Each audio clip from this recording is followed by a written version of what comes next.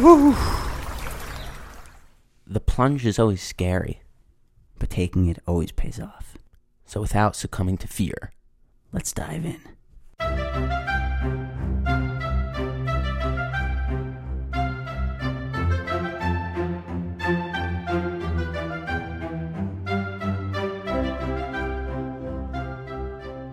All right, we're back. We are back. So I just came off a 48-hour fast.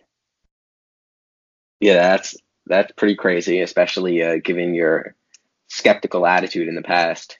I was skeptical about it. Multi-day fasts. Yeah, I said I was going to do a 3-day fast. You said I'm crazy. Like 3 start days. small, I one only did day, 2 days. 2 day. Okay. You're right. I do think you're. I was thinking of continuing after 2 days, but I was like, why? Why do I have to keep? I didn't plan to do. I didn't have any plan. So Well, there are different effects, probably depending on the different amount of days. I saw I don't one believe person. in any of the effects. That's the thing. So why'd you do it?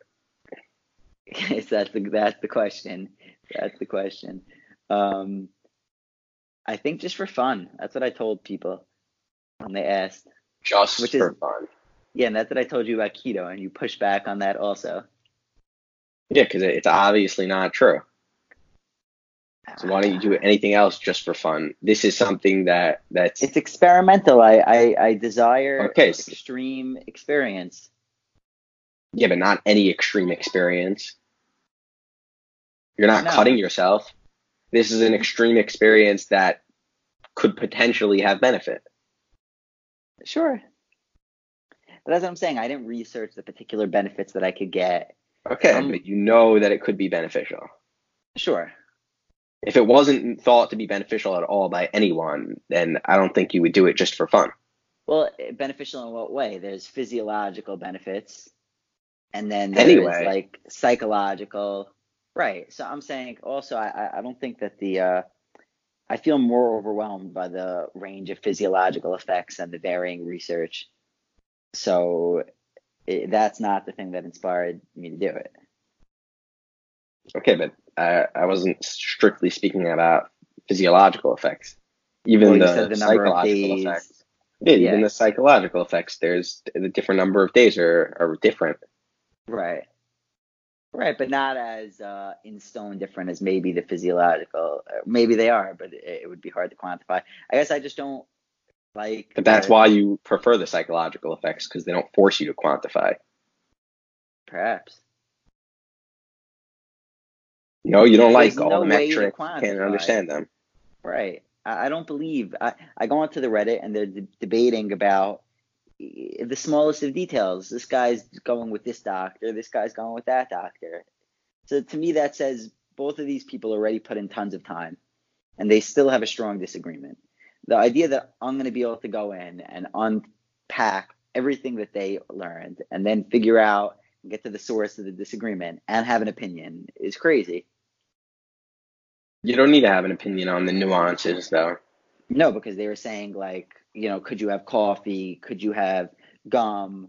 And major disagreements. Yeah, I don't think anyone thinks that coffee is going to prevent autophagy. I mean, not that it's definitive that fasting induces autophagy. Right, or that it's definitive that autophagy is the desired effect, or that, and then now already I'm just that's already deep, and I didn't even do that much, and how deep am I going to get? That's not deep at all. You're spending multiple days fasting, so just take the time that you would have spent eating and spend that time learning about fasting. Yeah, that level of depth that we just discussed is 10 minutes. Seeing two people that are at high depth disagree, that's the scariest thing. Years deep into it, disagree. I finally understand, I think, why people rely on authority. Mm-hmm. But you're always going to have this. They see this massive, a project of learning, and then they see that two people that are already very deep into it could disagree, and I think that's just it just made. Why would I even start? Okay, but you're always going to have disagreeing authority. Right. So then people say that they're not going to use. Yeah, they're going to pick based on their instincts or based on their desires, as opposed to imagining that they're going to be able to intellectually find their way out of it. Okay, so you could pick an authority and then understand according to that authority why it's beneficial to fast. So pick Peter Attia and find out why he thinks fasting is a good idea. And okay, it may not be entirely accurate, but that's your authority, and now you could still know why you're fasting. Right, or I could just fast because I just want to, and I just want to see how it feels. And I imagine that there's some amount of benefits. Whether I do particular small behaviors, it might have different impacts, but I'm not going to really be able to know anyway. And that's it. And that's much more inspiring for me to actually take action than the alternative. Yeah, but I don't think it's just because you want to. I think that's a lie. I think it's hiding the reason that you're fasting, which I mean, assuming it's rational, which is that some people say it's good, and so I'm going to try it. But rather than acknowledge that I'm blindly following, I'm just going to say it's because I want to. Oh, so you think that I didn't give credit to the authorities is the real reason. I should say that some people say it's good and I want to try it. Otherwise, I just don't think it makes any sense at all. I think I've always been curious about extended fasts. After every fast that I've done, I said, oh, I definitely could do another day. Okay, so that's point one. Then, yeah, you hear about people doing it and people reporting that it's healthy. The health point I find overwhelming, but I hear that it's possible, but I wouldn't be so surprised if it was also unhealthy, you know? So I don't, if I had to bet, I would think that it's fine to maybe slightly healthy, but like I wouldn't have very strong conviction on that. And then psychologically, I just think it would give me a boost. It's just like anything that you could take control of, another addiction to challenge, and excitement about experiencing different things, and what it says about my courage. And I think that's the most desirable part for me. Okay, there you go. So now you gave reasons. Those are better reasons. Yeah, than just saying, oh, I just wanted to. Right. The whole question was, why do you want to? Obviously, if you did it, you decided you want to. I said for fun, just to experiment, which I think pretty much sums it up. To just see, because okay, but to someone who doesn't know experimentation, yeah, they would why someone who doesn't know anything about fasting, they're befuddled. Oh, what? Okay, so you're going to cut yourself as an experiment? No. I could see someone doing that. I could see someone doing that. I don't know if I would do it. I could, but this has different reasons than that. It's not just a random experiment. You have a host of specific reasons specific for this experiment. And that's, I think, a much better explanation. Fine, but my reasons are a lot more personal and... Yeah, a lot of people might not want to hear that. Yeah, not so scientific. Like, that's the point. Like, I don't, I just want to see how much self-control I could have. I have like all kinds of weird ideas that'll just make me stronger or something in some kind of way that'll be beneficial to me. That I needed to take a step to exercise my willpower, and that it's inspiring whenever I succeed at exercising extreme will. I think that that's been more of a thing that ties between all of the things that I've done. I found that whenever I conquer something, it inspires me. Yeah. All right. It's a fair reason. It's definitely part of my motivation with the fasting. Although I have a little more faith in the science world, I think.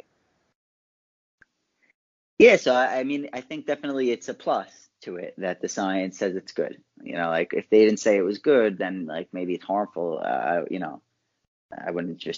don't think I would do it if I thought that there was a chance that I would get injured. Yeah.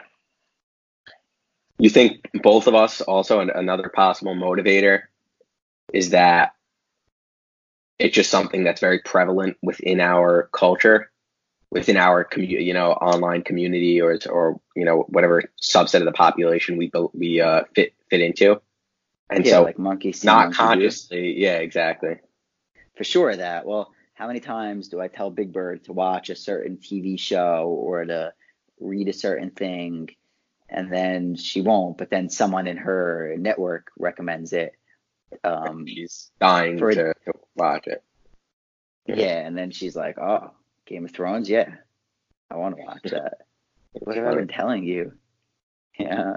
And I think there was a Seinfeld on that. He recommends the Cobb salad or something, and she won't get it, but then someone else recommends it, and he's infuriated. Yeah, that's funny. I mean, it sounds familiar. Yeah, so definitely it has to do with that. The more people that I see talking about it, right? So I said it was Attia, and then Elliott Hulse mentioned it as a way of like some kind of masculine kind of challenge, and that was a more appealing way for me to hear about it. Yeah, so for me, Attia is more appealing. Right. It's funny how packaging works like that, right? Yeah. Yeah, it is funny. Although it's not just packaging, it's the packaging is actually, it's not completely independent packaging. The packaging is pulled from the essence of the product. And so you never even heard the idea of fasting being beneficial in that way. And now you might actually be interested. And I could have heard Elliott Hulse speak about fasting, and I would say, okay, those are very nice, but I could just take cold showers instead, or hold my breath, or do whatever. And this is just another way to do that. But then I hear, oh no, there are actually health benefits. Now I'm interested. Right. So it has to speak to the aspect of the product and also because so much of these things are placebos. If it wasn't packaged that way, you might not even have gotten that benefit. Interesting. Yeah. So that's what I think is so important. Like, if I was just fasting for no reason, like Sam always says, let's say I was fasting because I was being forced to, I wouldn't experience any of the benefits, or maybe some of the scientific ones I would, but maybe less of the spiritual, psychological ones at least. Yeah. Yeah, that's interesting. And it translates to religion. Right, if you're following the actions, but you're not fully confident in them, or you're not 100% faithful, 100% believing that they're good, then you might not get the benefit from them. Or if you don't have the right kavanah. Yeah, or if you don't have the right kavanah. Like if the kavanah is essential to deriving the benefit from it in some cases. Some maybe actions are beneficial on their own, or maybe not, which I think we visited that territory. But right, so I need the narrative. Like whenever I want to do something, I love to read up about the things that I care about and the ways that they may be tied to this event. And even if they're not, if I believe that they are, then I feel like I'll derive those kind of benefits. Mm-hmm. If you say I'm fasting because I'm going to be super productive and I'm going to be a beast and it's going to give me tons of confidence, well, then it will. Yeah. Yeah, it's definitely true. Interesting. You came into the fast from ketosis. Right? Yeah. Ish. No. Remember I tested I was at 0.3 in the middle of the fast. What? You were at 0.3 in the middle of the fast, or like an hour in? When I tested that Sunday morning, it was like 10 hours in or whatever, 15 hours in. And you were at 0.3? That's what I was trying to tell you. There's something wrong with me. That's crazy. Interesting. Well, when did you start eating keto? About a day earlier. Okay, fine. So 0.3 is fair then. Maybe. And I wasn't heavy out of keto. Like I was like bordering. You were still eating a fat, heavy diet. Yeah. Mostly fat, maybe 20, 30 grams of carbs. That's not like I was stuffing my face with carbs. But I think it's also interesting we could just revisit why I took such drastic action. So we're both coming out of Passover, and independently, I hadn't seen Bert, and he hadn't seen me, and I just felt so disgusted with my diet. Yeah, not only did we both decide to do ketosis, we both had that same similar thought. right? That what? The reason I switched, I just realized like I feel like I'm enslaved to the food. I need to eat 3-4 meals a day, evenly spaced out. Otherwise, I get tired. It was just ridiculous. I thought it was pathetic. And so I decided, for the sake of freedom, I need to get back on ketosis. Yeah, in the true spirit of Passover. Yeah, in the true spirit of Passover. And it seems you had a similar thought process, and we didn't even speak about it. Yeah, I didn't like having to eat. Just being hungry was annoying. And then I mentioned to you the other benefit, that I think that it helps with depression. There's one thread on Reddit where like 80 people report that experience. Some with like severe clinical depression. Really? Wow. So again, that to me, true or not true, from my own experience, I don't think I was depressed once in ketosis, and then I experienced a pretty down month out of ketosis, and now I'm back in it, and I've been like some kind of machine, like back to that same space that I was in when I initially got into it. Yeah, I wouldn't say that's true or not true though. Once you try something for yourself, I think the studies in a way lose relevance, because we know there are differences. The studies are meant to show the general reaction, right? The trend, but none of us fall perfectly onto the line that the study is drawing in the data, and right, so but we know that there's always right. But we know that there's so many factors in our own experience. I mean, if there was a study that showed that some people experience lessening in their depression from ketosis, which basically I'm taking that Reddit post to say, then it gives more credence to my experience. Yeah. Whereas if no one had said it and only I experienced it, it could have been then another. I would. Right. Yeah. But I'm definitely feeling great again. I mean, I fasted 48 hours and I ate a small meal, and then now I haven't eaten in another almost 24 hours. And Crazy. I just feel great. Do you think we're addicted to ketosis? I'm starting to get concerned that I'm never gonna feel good when I'm not on a keto diet, or never be productive not on a keto diet. You spoke about that study where people became more carb addicted from being in ketosis. People reporting that. Not a study. One person. An anecdote. And we definitely, our anecdotes definitely align with that anecdote. For sure. But yeah, we had very short-term effects, but those faded quickly. Yeah, I still have more carb cravings than I think I noticed previously. What if it's the meditation? You're becoming more aware of them. Right. Or just, that's what I think it is. Just more aware. Yeah. I never recalled even feeling a craving for carbs. Maybe I was eating them though. I don't know. And yeah, I had them all the time. You would love eating them. Right. Right. You'd love nothing more than a nice, sandwich. Yeah. White bread sandwich. Yeah, love that. Yeah, so we probably are getting addicted to ketosis. I mean, it feels much better. How have you felt this week? Much better. Night and day, right? Yeah, it's noticeably better. In terms of what? Like, motivation is one thing that I'm noticing tremendously. Energy.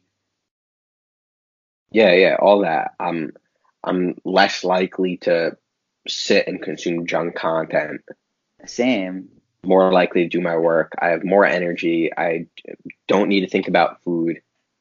Do you think it's just placebo-ish that we're taking control so we feel that way, or it's a real thing? It could be placebo, but that's why the one other thing I think we need to try is intermittent fasting, extreme intermittent fasting, like a very narrow feeding window with carbs. I did that a little bit in the summer, but I was knocking myself out with the first meal after the fast. Yeah, so I would just do one meal after the fast, only one meal per I day was knocking myself after you out. work at night. I was eating way too much. It's like time to mellow down. So come 8 p.m., 7:30 p.m., you're done with your work. Or 7 p.m. even, and you start and you eat at 7 and you eat at 8:30. But I was getting nauseous and stuff. Yeah, so that's just control how much you eat. Don't stuff yourself too much. I mean, I have to get in my calories for the day though, unless I plan to lose tons of weight. Yeah, I mean, you don't mind being at a deficit now. No, but it's not a long-term plan. I mean, at a certain point, how much of a deficit can I handle? I can't imagine that being good. Yeah, maybe slowly, your body gets more and more accustomed to eating big meals. Right, and it's less of a shock. Also, I think 48 hours and then eating a big meal is different than than 18 hours. Yeah. I only think I had like 1,200, 1,300 calories though. It wasn't even a huge meal. Yeah, and it's pretty big all at once when your stomach hasn't had any food in it for 48 hours. Yeah. It had like 400 calories. So people do, like Elliott Hulse was saying, he does like every other day. No, he fasts for 36 hours every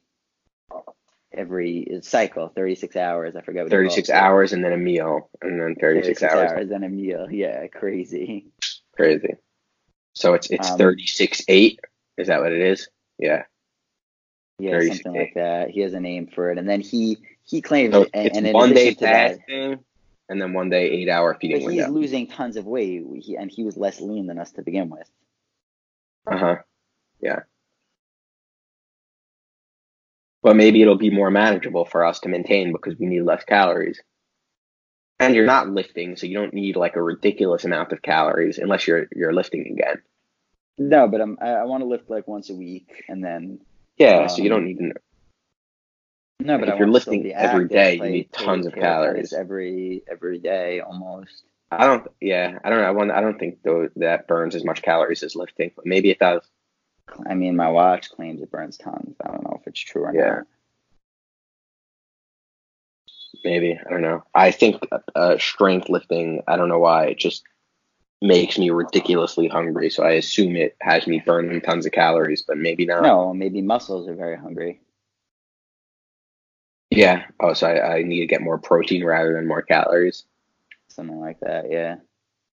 Interesting. Or muscle, your body just thinks it's going to grow, and then that takes more, So it's expecting growth as opposed to. But it is growing, yeah. Yeah, I'm not just saying the activity from lifting. Then also the recovery might take more calories. Oh, for sure. Right, yeah, that's what I'm saying. Lifting burns that's an calories. Understudied thing, the recovery. Yeah. Yeah, there are people that say that lifting is one of the more effective weight loss exercise tools. Yeah. They say better. Some people say better than cardio. Yeah, because carrying muscle burns more calories in your resting state. Yeah. Anyway, I want to go back to us. I want to go back to the keto addiction because I think it's a serious problem. You're concerned about it? Yeah. Do you anticipate having to be on keto for the rest of your life? I don't know. Yeah, it probably is a problem. Well, is it just that now we know what we could feel like and we're just addicted to feeling better? Why would we ever want to feel worse? Like, I think I might have baselined at the end of keto. I don't remember it. Like, I definitely lost some of the initial crazy motivation that I was getting. Or you just got used to feeling that way. But then I was finding ways to still be lazy, I think. I don't remember. Yeah. Yeah, but you still might have just felt better. Maybe there's just not that much work for you to do. So like you worked like a beast and then suddenly your plate was clear again. And so then you got lazy. Nah, but I had goals and stuff and I just couldn't find them. I don't remember. But that's the fear, because if it's just that we're feeling better, and obviously we're going to be addicted to feeling better, fine. But if we're feeling better temporarily, more and more frequently we do it, the less better we're going to feel. And Yeah, it's like a drug intolerance. Crave it, yeah. Then. Okay, so cycle it. It's not the worst thing if you have to cycle it. You're forced to eat carbs every 3 months, and you have a month. I plunged into like a month-long depression on carbs.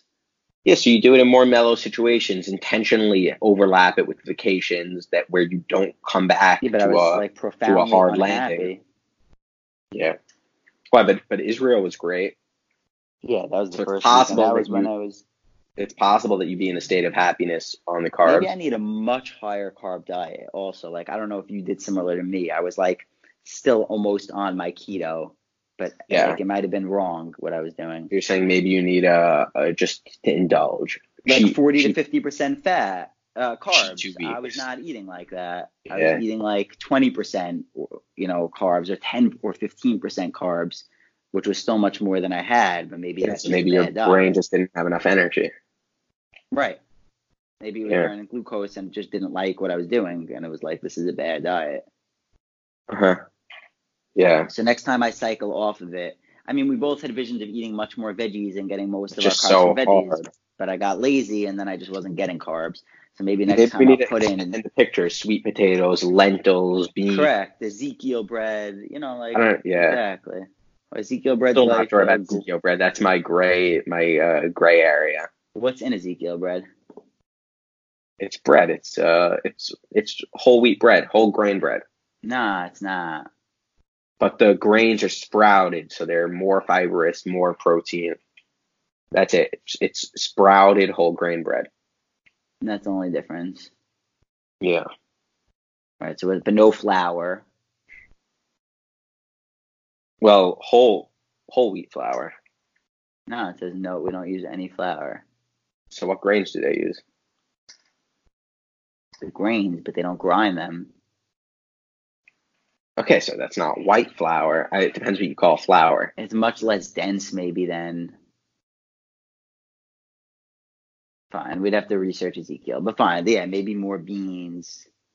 Yeah, they use sprouted wheat. Well, why? Why are grains anyway terrible for you? They're just much more carb heavy in relation to fiber. Carbs. Yeah, but I don't. Yeah, it depends. Yes, I think also maybe that was the problem, that it was just a bad effort at. Because I was last summer, I was on like higher fat, but I was having 2 pieces of Ezekiel a day, more tomatoes, and I don't know, maybe potatoes here and there, and maybe beans, and I felt much better. I didn't feel terribly. Yeah. The reason is that different carbs have varying complexities, and so sugar is gonna hit you immediately. They measure how fast the glucose affects your blood with the glycemic index. So sugar is going to hit you immediately. White bread is going to hit you. So like a very simple starch is going to hit you also very quickly. And then you get more and more complex, and you have vegetables where they're mixed in with tons of fiber, and those carbs are going to hit you more slowly. And so you don't want to spike your blood sugar, spike your insulin. And so definitely not 2 pieces of Ezekiel at a time. Yeah, so maybe there's something to that. Also, that's why I think it's preferable to get your carbs from vegetables. I just think it might be too hard to have tons of broccoli. Right, and then the question is fasting just adding more intensity to the ketosis? So, like, because we already have tolerance to ketosis, we're going to start fasting. Oh, to get a deeper level of ketosis? People report feeling best. People report feeling best at in the 1 range of the ketone levels in the 1 range. Like Tim Ferriss says, his optimal range is 1.1 to 1.7. Other people say similar things to that. So maybe not everyone even feels best at 2.5 or 3. So in that case, I don't know if we'll end up loving fasting to get that deeper state. Well, I don't think I'm capable of getting the deeper state, so I don't know. No, one of the articles I read, I told you in the 3rd day of the fast, or maybe I didn't tell you. In the 3rd day of the fast, they saw that's when they saw their ketone levels drastically rising, and they were coming out of a high-fat diet. So the third day, so I missed it. Yeah. Gotcha. Well, anyhow, so I'm very into it. I guess we'll see how we feel. Like, if this is real, that this energy, I mean, it's ridiculous. I don't remember how long this lasts, but assuming that this lasts for a somewhat long amount of time, I mean. Yeah. What if it's not healthy in the long run? So you just get this energy trade-off. Let's say we find that out. Would you stay on keto if it's not healthy in the long run? Would you still stay on it? Is it worth it? What about, could I do fasting? I mean, I'm confident that I could find another alternative, but assuming that everything feels like how I just felt, then I would have no choice. But I have no choice. So we're addicted. Yeah, but it could be that I was miserable before keto. I don't remember. Yeah. I just hope it's not that we'll have a tolerance to it, and that it's not going to end up like, if it really just makes my life much better sustainably. Yeah. Then it's worth losing a few years. I mean, it depends what we're talking about. If it's going to make me more likely to significantly more likely to develop cancer. I don't know how you say it, but Yeah. You don't catch it, but then I would to develop cancer, then I would be I would probably have to think twice. But if it was going to lead to a liver problem, I don't know.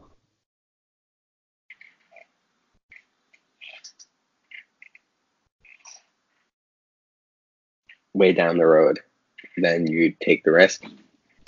It depends, like, really what kind of benefits we're talking about, because, like, feel significantly more motivation, assuming that, like, my behavior is different in my estimation consistently, and that, like, I test this on and off and this is always the case. Then I mean, I can't even explain the benefits. Is anyone going to even believe the benefits that we're reporting? Yeah, I think so.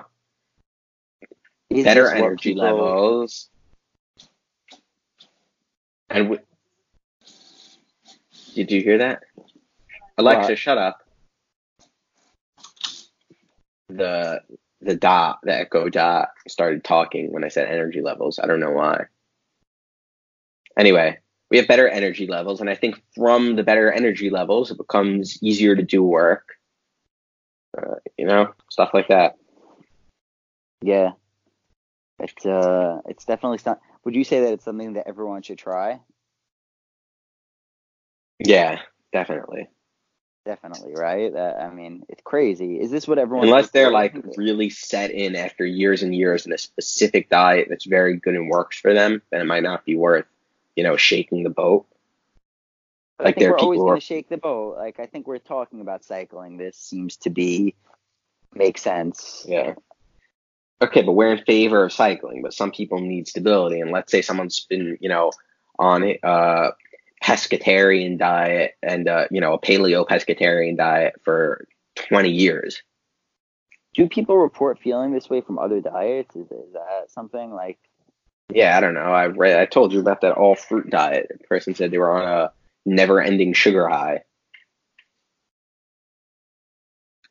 Yeah, that's crazy. That sounds good. No crash. Yeah, I would definitely take a never-ending sugar high.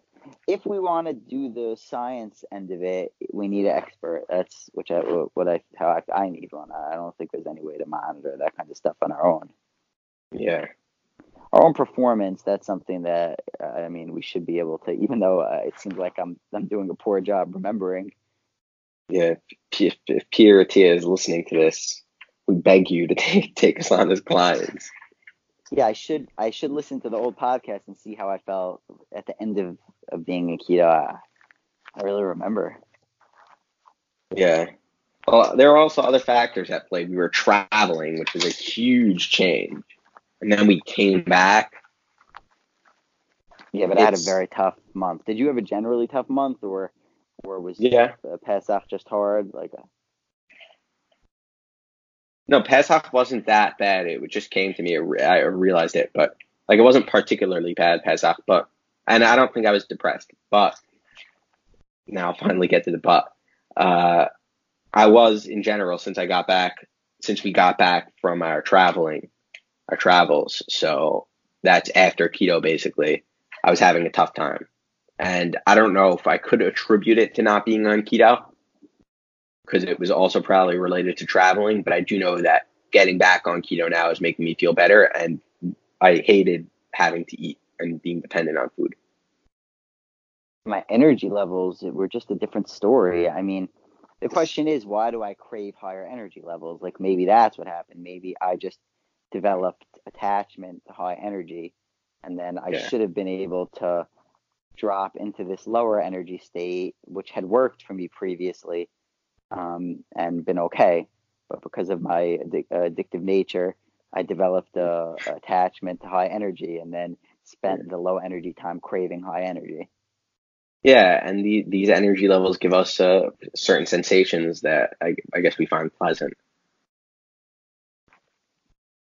This kind of thinking is just poison, though. I hate meditation.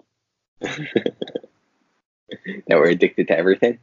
No, it might not be. It might not be bad to be addicted to keto. You know, it could just be a very beneficial diet. Maybe it's the optimal diet, and it is challenging to stay on it in the long run, because at some point you want to indulge. But if we don't like the feeling of not being on it, then we know we're going to stay on it for the most part and always return to it.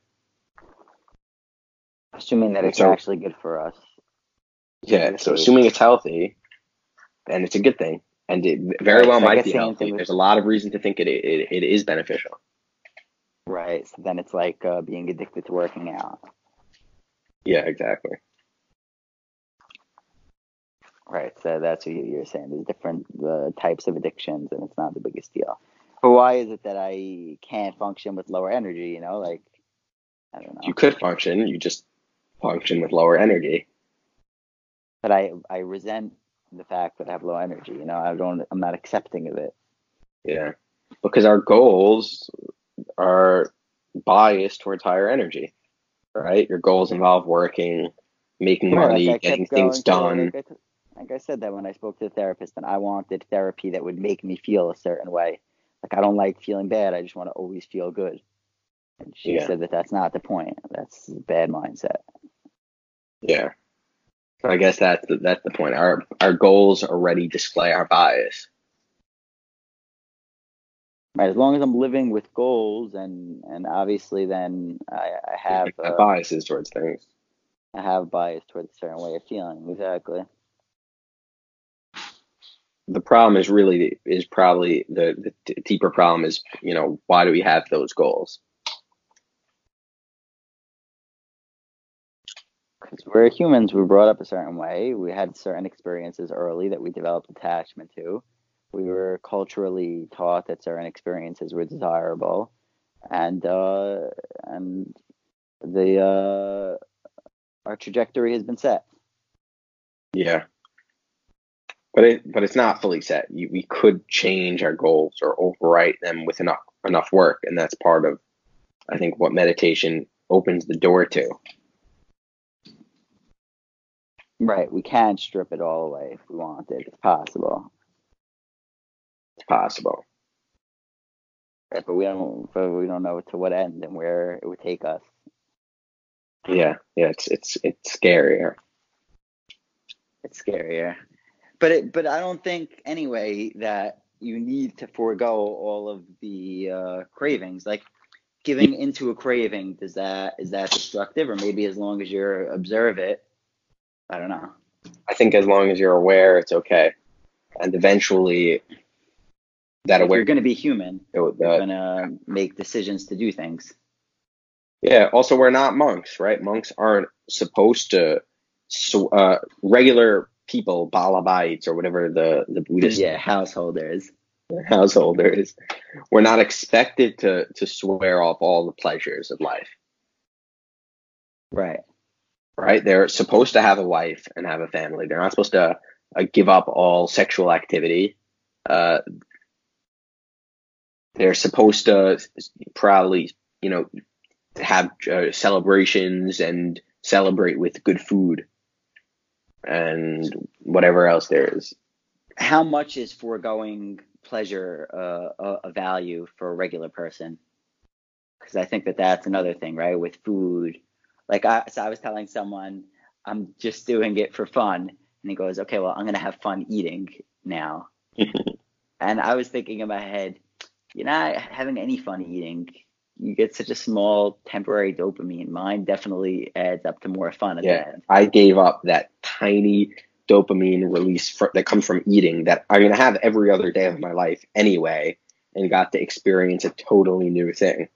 Yeah, like you're so bad at having fun. Even if having fun is your goal, giving abstinence is a powerful tool to have more fun. Yeah.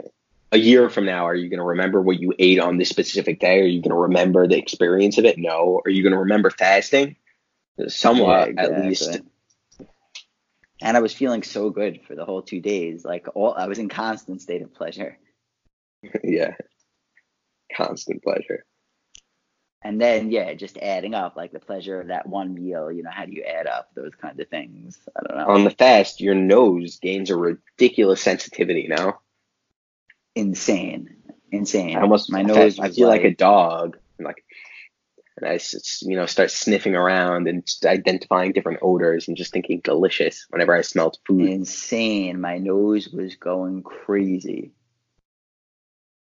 I was getting pleasure from smelling. Yeah, it is like I take a deep inhale, and what a sensation.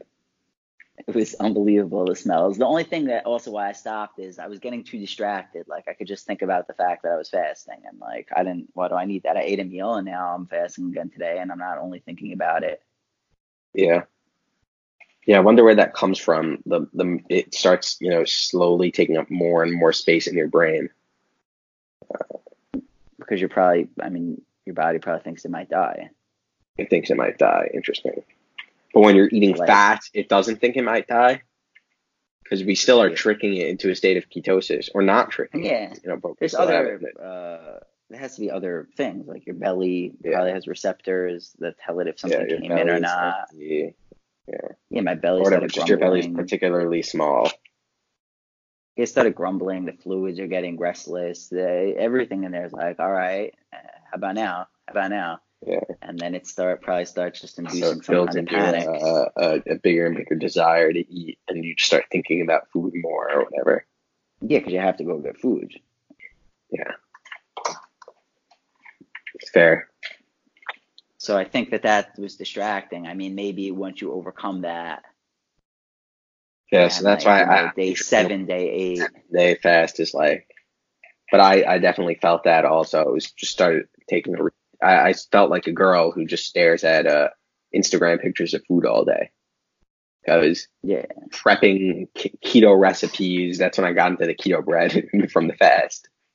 Yeah, exactly. So I didn't want to. I was like, why do I have to keep going? I did good. But Elliott Hulse he tried to do a 40-day. He said to be like Jesus. Crazy. I think he got the double digit, though. There's someone right now in our fasting who's at day 15 or something. And he's updating it daily. Yeah, there are a lot of experiments in the past with fasting. I think generally they were done by sickos. I'm sure the Nazis experimented a lot with fasting, but not themselves, subjecting their prisoners to fasts. Well, Elliott Hulse was saying also that it's one of the most original religious, all religions knew that fasting was a good thing. Yeah, but they don't have water either. They don't have anything, and then they start hallucinating. No, Ramadan, I think they have water. Ramadan is not like that, yeah. They do 40 days of intermittent fasting. Yeah, that's just, Ramadan is just intermittent fasting. But there are also... saying every religion, yeah. There are other religions that do fasting where, you don't have water or food or anything, and you start to hallucinate a few days in, 2 or 3 days in. That's crazy. And it's like a psychedelic experience.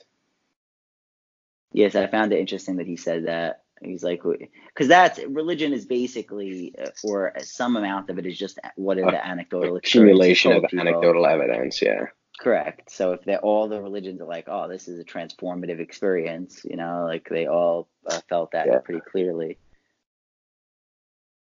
So I thought that also motivated me to want to do it. Yeah.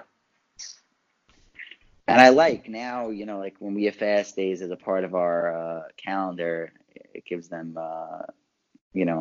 more meaning, I guess. Yeah. Oh, I get fasting. It's actually something to do.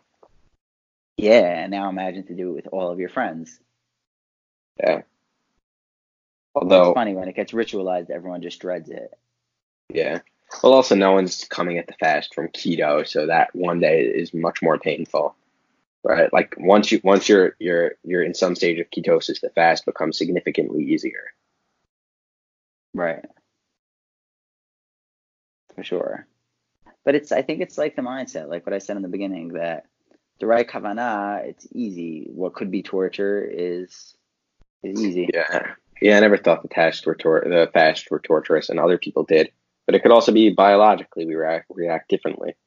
I don't know if Could be that.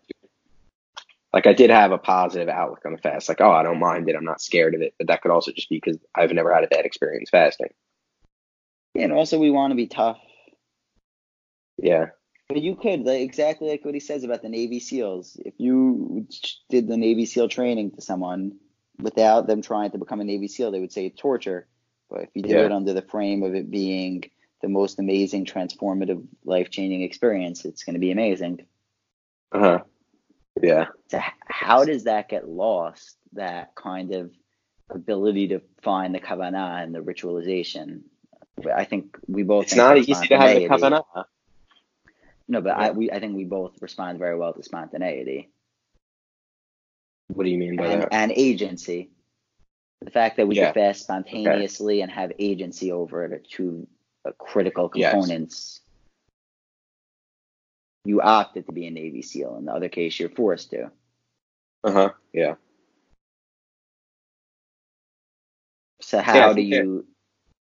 Right. So how do you create those? So we're talking about creating these rules that govern your behavior, but you still want to have agency. So I guess creating a life that balances the feeling of agency with the ability to adhere and realize that you're adhering out of agency. Yeah. I think there are so many things we could do that are beneficial that we can't do all of them, at least not at once. So pick what you're motivated to do and do it, rather than what you're told to do. And maybe that was hidden in the religion, and we lost that idea, right? Like you have certain characters who are known for their adherence to certain mitzvah. Right. And so maybe a list of all the good ones. You don't have to do all you don't have to do everything. Well, especially the mitzvot aseh. Yeah, especially the mitzvot aseh, exactly. And I guess the mitzvot aseh are much more loosely legislated. Yeah. So no one's saying that you must.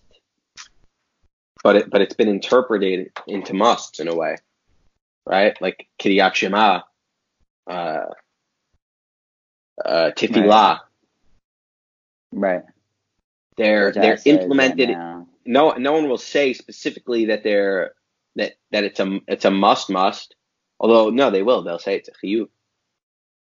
Right, and we're saying the fasting's kind of a lot aseh that we're saying is still aseh. Yeah, because you're choosing to fast. I think the status quo is definitely eating. So to fast is an active choice. Right. Whereas. Right, but I guess we think there are things that you should abstain from doing completely. Yeah. Like killing, That's just something you should just always abstain from doing. I don't know if we believe that. I don't know. Maybe not. In this culture. There definitely are environments where I think killing could be okay, but... And it could be the best thing ever, no? You killed your first person. Nothing's more empowering for you personally than having killed the person. Yeah. Okay, but for certain people with certain psychological makeups and growing up in a certain culture, whatever it is, there are definitely things that are just rarely the right thing to do, and you could call those. Here, killing is basically the worst idea. Yeah, And okay, there still might be fringe scenarios where it's acceptable, self-defense, whatever. But it's generally something you should stay away from, almost always. Well, and that's why I have it's a one lot that I want to hit. I have one that I want to hit. Lo tachmod. We don't have to do it today. Don't be jealous. That seems like a crazy lo ta'aseh. Yeah, it is. How are you going to possibly police your jealousy? Yeah, okay, so you might not be able to adhere perfectly to it, but it's just the general idea. That's one of the things that it's never beneficial to do, like murder. You should never be jealous. It's not going to have a positive impact. If you find yourself indulging in jealousy, then what? Just try to bring about the right direction. Yeah, just be aware.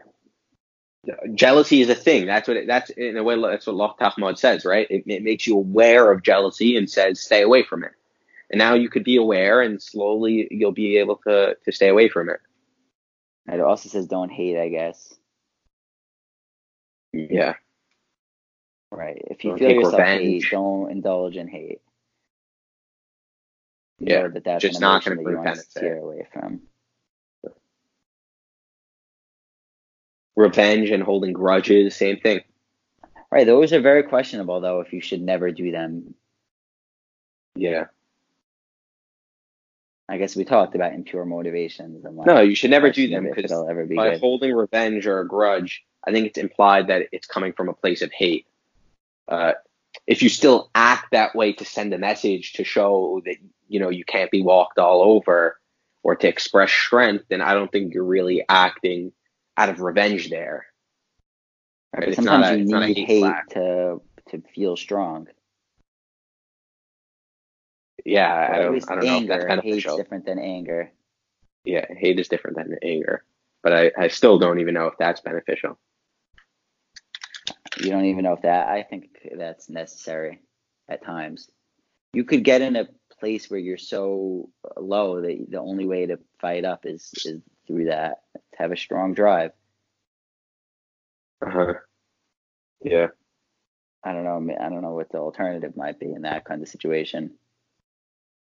Like when you're backed into the corner, you're going to get killed. And if you don't access the anger, you're going to get killed. Yeah, I don't know if you need to access anger there, though. No? Did you just have the will to survive? I wouldn't say that's the same as anger. I don't know. I guess all these emotions are worth thinking about, right? A good thing to do one day is just take a word and just think about it. Now, like, words are crazy. Yeah, that specific word. Yeah, get a nuanced understanding of that word. It's definitely part of being, maybe not expanding your vocabulary, but using your vocabulary more accurately and with more detail. Like, what does anger mean? It's a hard thing to understand. Yeah, it is. Or I was thinking of another word, connected, that like our devices promise to connect us. Stay connected. Connected to what? It's a crazy word. Yeah, with each other, can interact more easily, I guess. But connected seems very strong. It's not just like I guess connected just means that there's a bridge, whereas like there's this source that you want to connect to. Yeah. You like connected to another individual, but just connected. Like you want to be connected to the world. Like that's a way of connecting. I don't know. Yeah. Or you could just connect to the world by existing in it, as opposed to like these things. Like if you know more about what's going on in every place of the world, are you more connected? You have more connections. The neurological pathways in your head as connections between places. The more connections, the better. I don't know. Crazy. Uh-huh. Yeah, it is crazy. Well, that's how everything works. Everything is a system of smaller things connected. So it is a deep word. It's a wild word, right? I was like, oh my God, what a word. Connected. And every word is probably like that. No, like chair. Not like that. Chair, like that. Every word that object. Words that describe reality, I guess, but then what's a word that describes reality? like you could get into chair. Well, what part is the chair? Okay, fine, I get that. But like, emotions, words that describe emotions are crazy. Yeah. Because it's something that you felt, that you have to remember what it feels like, I guess. And so that's also a meditation kind of thing, to observe emotions and try to like be able to give them better, even if you don't need to give words to them, but to, like, they'll sometimes say to give colors to them. Mm-hmm. That's very interesting. Giving colors to the emotion. Yeah, they say if words are hard, don't just give a color to it. Or I feel like that might be harder, giving a color to it. Yeah, I was never able to successfully give color, but that's also because we think in ideas and words rather than colors and images. right, I had that sleep cycle app that wanted me to give a emoji to my emotion. Very difficult.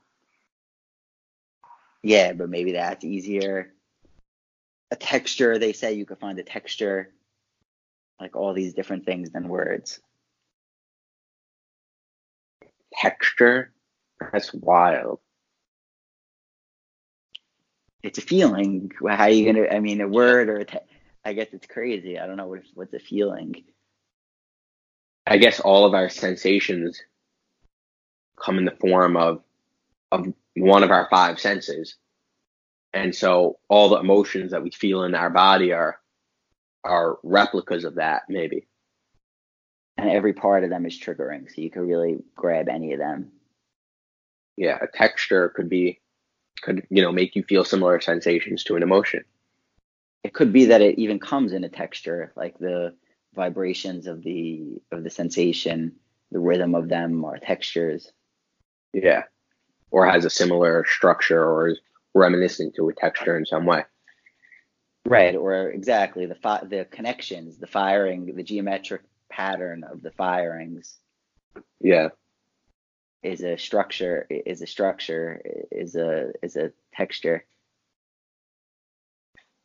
Or the individual neurotransmitters as colors, like the explosion of colors.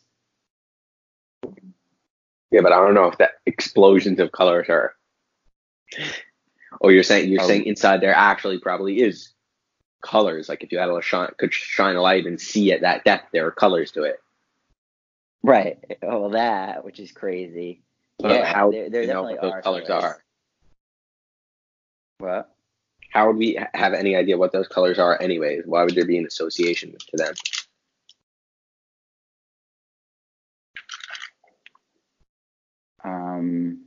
I don't know. Or maybe that certain, they just fire, all the parts fire, like even the visual part fires. Yeah. Yeah, I guess that's possible. Or the neurons that fire are the same neurons that would fire from seeing that color or overlapping. Right. I don't know. I guess if you start to really observe, I wonder to what kind of depth you could see. Yeah. Like that's always like when they talk about the sensations, like can you feel one neurotransmitter fire? Can you become that aware? Yeah, I don't know if it's possible.